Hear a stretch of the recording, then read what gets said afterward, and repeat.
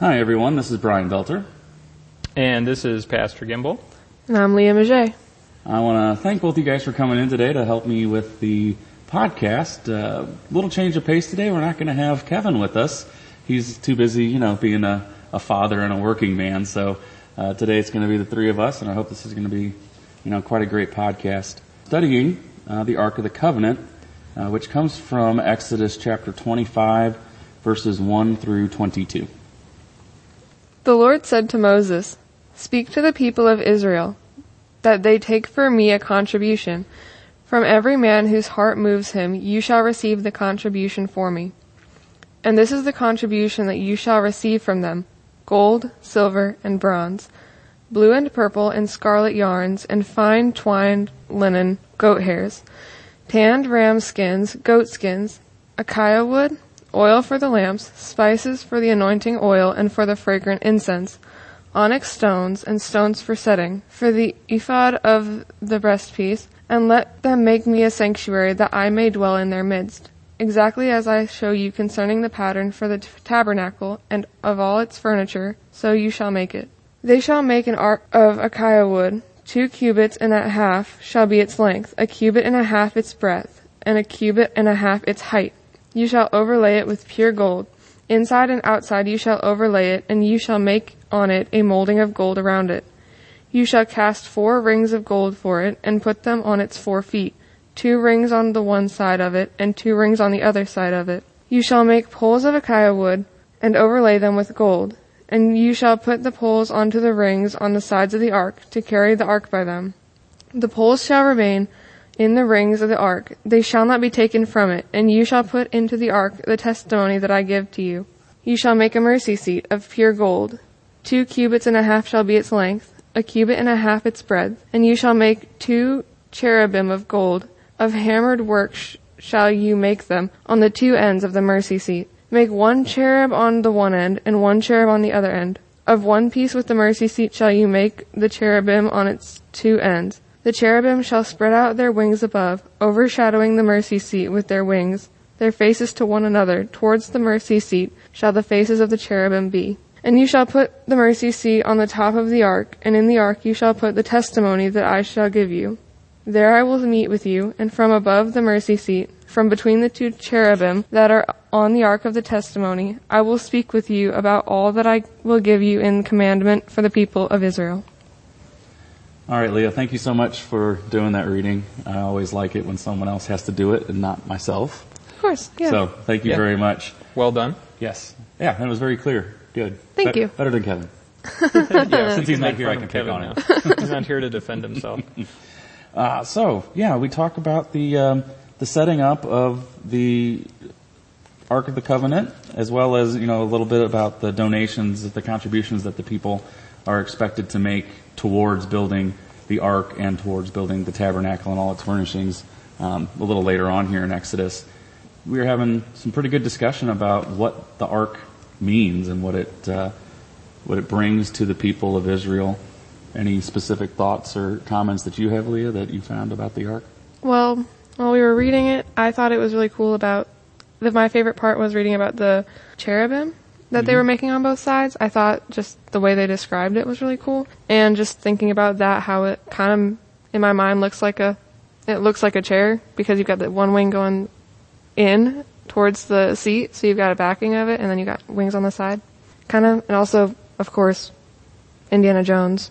Of course. Everybody. Yes, you have to mention Indiana Jones in this. When Kevin and I sat down over a month ago and started planning out this whole series, mapping out when we wanted to talk about things, we probably spent a good hour once we got to chapter 25 just on a tangent of talking nothing but Indiana Jones, ranking all the movies and talking about how accurate the ark looked and all. It is a good talk. Yeah, Raiders of the Lost Ark, I'll bring that back in. Probably my second favorite, I think, next to Last Crusade, my personal favorite. Last Crusade's my personal favorite because the first one I ever saw. The first movie I ever saw in a theater was The Last Crusade. Really? Yeah. Okay. Yeah, Lost Ark is pretty good, though, if you ask me. I actually think, in studying it, I talked about this, I think last time I did a podcast on this for Sunday school. The depiction in there is actually not that inaccurate. I think it's fairly true to the way the Bible describes it here. So if you've seen the movie, you can kind of picture that in your head. Yeah, at least with like the size, the shape, and then those angels on top and things like that. Getting back to those angels, I think that's a really neat picture in my head, that this is supposed to be the mercy seat of God. This is supposed to be his place on earth, that he comes down to commune with Moses and the Israelites. And he's literally seated on angels' wings. That's just a really neat depiction to me, that something else that's holy and set apart is actually nothing more than a resting place for the most holy of holies. Yeah, and it never occurred to me until Leah mentioned it. You have the cherubim serves as a chair. There's that, so that can be that helpful mnemonic device there. A good reminder, cherubim equals chair. I like it. But even that word mercy has a lot of deep connotation in it too. Mercy is, in my mind, mercy is not getting something bad that you deserve.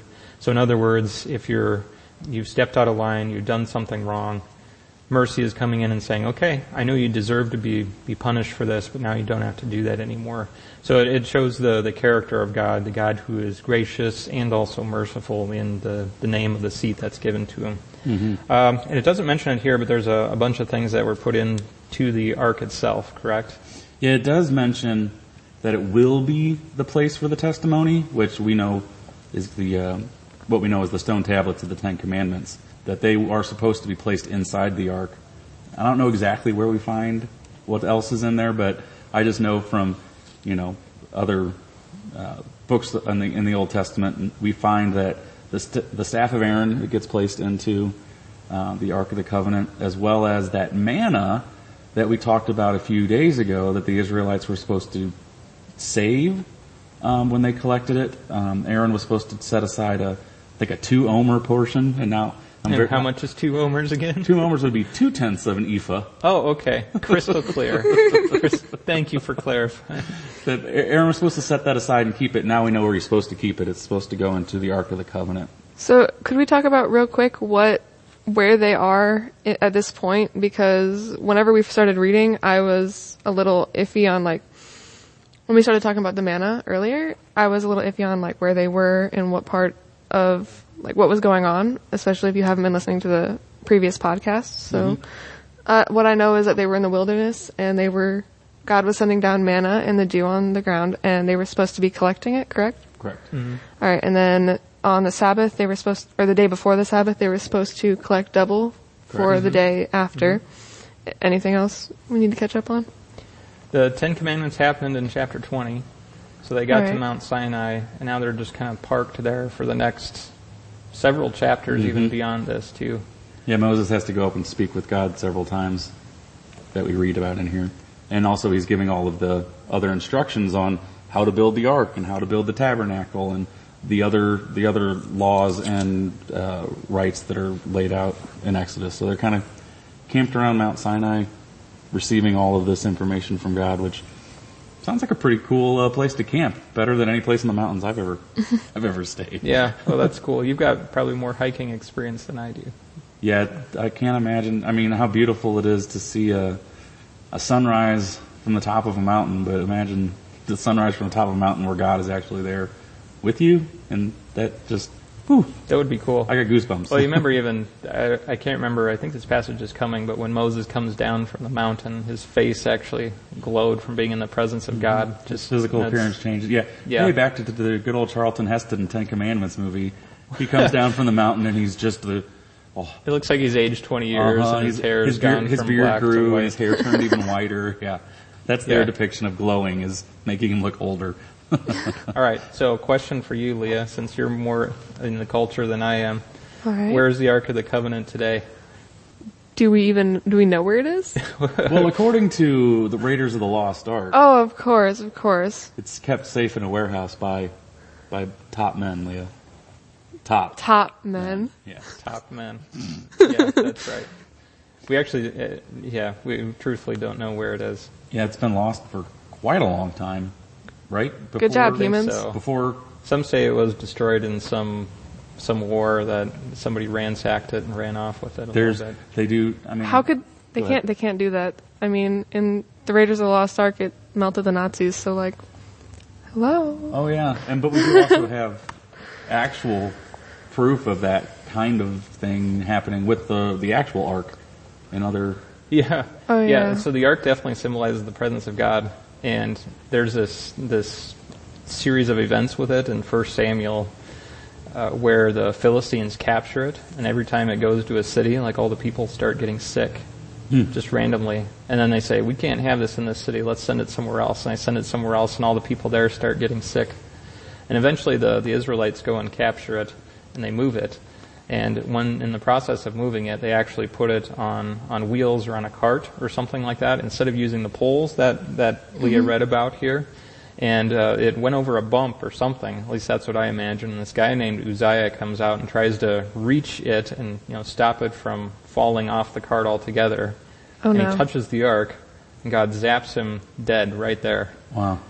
And that just kind of illustrates the seriousness and the heaviness It's of sacred. God's presence here. It's like, it's holy, it's important, so. Yeah, now Uzziah wasn't a Nazi, but still. But it still shows the power of that most sacred relic and that sacred place.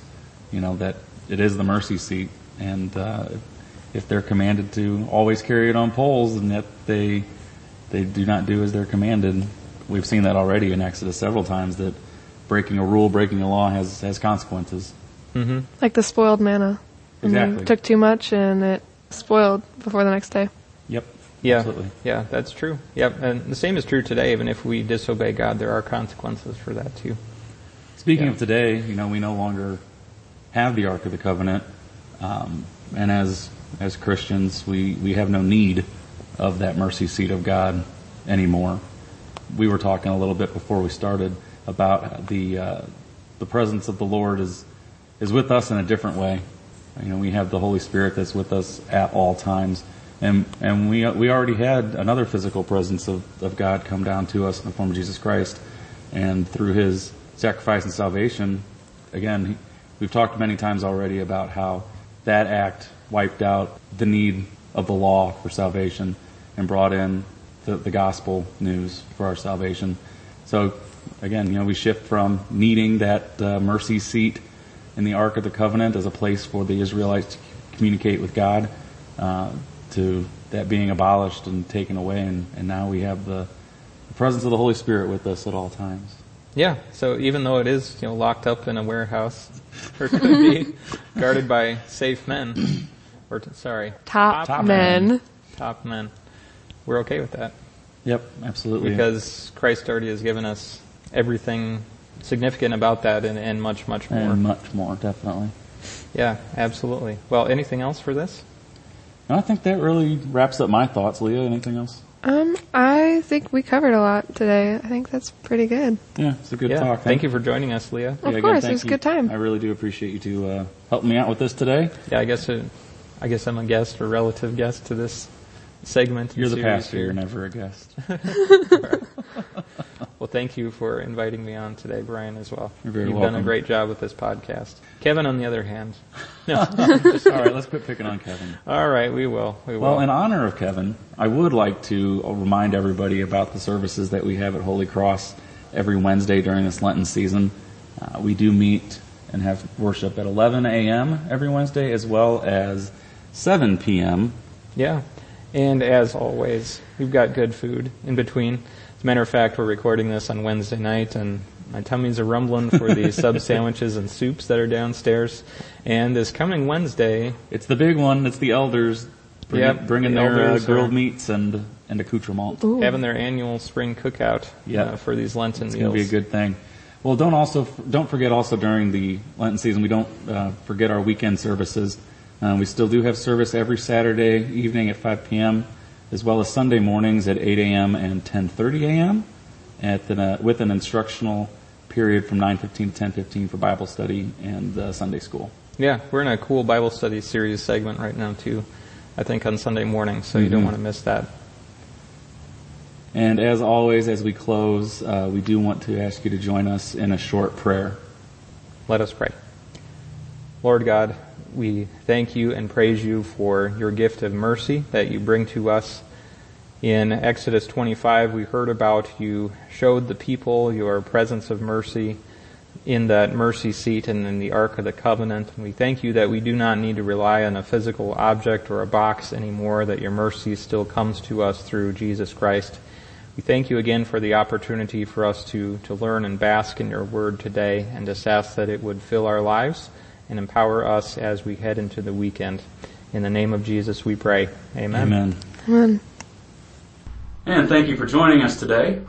And just a reminder, all scripture readings and references do come from the English Standard Version of the Bible. Thank you. God bless.